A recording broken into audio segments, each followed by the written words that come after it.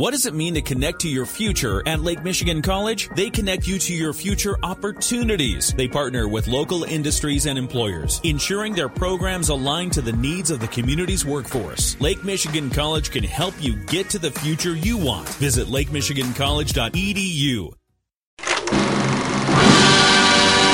I'm Andrew Green with this edition of Flick Pick. This past weekend I saw I.S.S. in the theater. I.S.S. is a new thriller that just happens to take place on the International Space Station. In this movie, 3 American astronauts and 3 Russian cosmonauts are on the space station together when nuclear war breaks out on Earth between the United States and Russia. Each team of astronauts, that is the Americans and the Russians, get instructions from their government to seize control of the ISS, and they're not really given any additional information. So this is a movie fueled by a lot of paranoia, as the characters don't really know who to trust. The Americans and the Russians are suspicious of each other, but sure enough, someone has to take action. Now, I was looking forward to this movie because I think it's a pretty original concept, and it's also a very no-frills sort of affair. Like, this movie doesn't have any famous actors in it. It had a modest budget of just $13 million, and it was just sort of slipped into theaters in January. Sometimes January movies can be interesting, and to me, this is one of them. So, how is I.S.S.? Well, you know, despite the fact that I really respect this movie, it's just kind of okay. I mean, it's not terrible, but other than the interesting location in which it's set, this is a fairly standard thriller.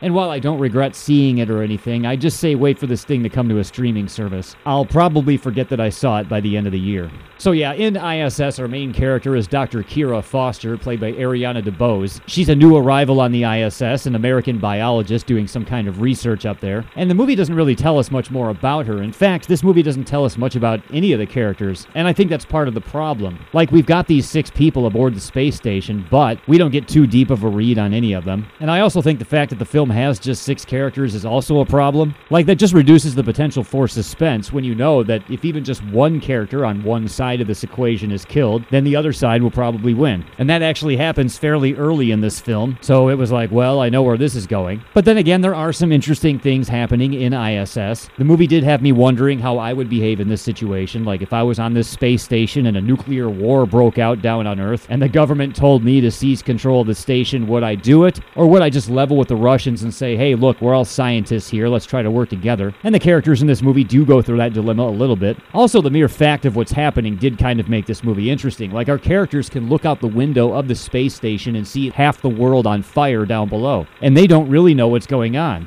We know the war is between Russia and the U.S., but who else is involved? And who fired the first shot? I'd be sending messages down to NASA like crazy saying, look, which one of you started it? So that was kind of a compelling aspect of this film. Also, there's another problem the astronauts are facing that I won't go into, but it does increase the stakes. But again, the characters aren't really all that interesting. The performances don't really stand out in this, and there's only so many things a movie like this can really do. Like I said, I respect the movie because it's original, and it doesn't have a huge budget, and it's not filled with a bunch of celebrities, and there's no superhero things going on here. This isn't a sequel to anything. This is just an attempt to make a modest and interesting film, and, you know, they almost succeeded. And also, this movie is a very merciful 90 minutes, so we get in and out pretty quick. But overall, unfortunately, I.S.S. is just kind of an average thriller. It's not great, but it's not bad. I give I.S.S. a 2.5 out of 5 for this edition of Flick Pick.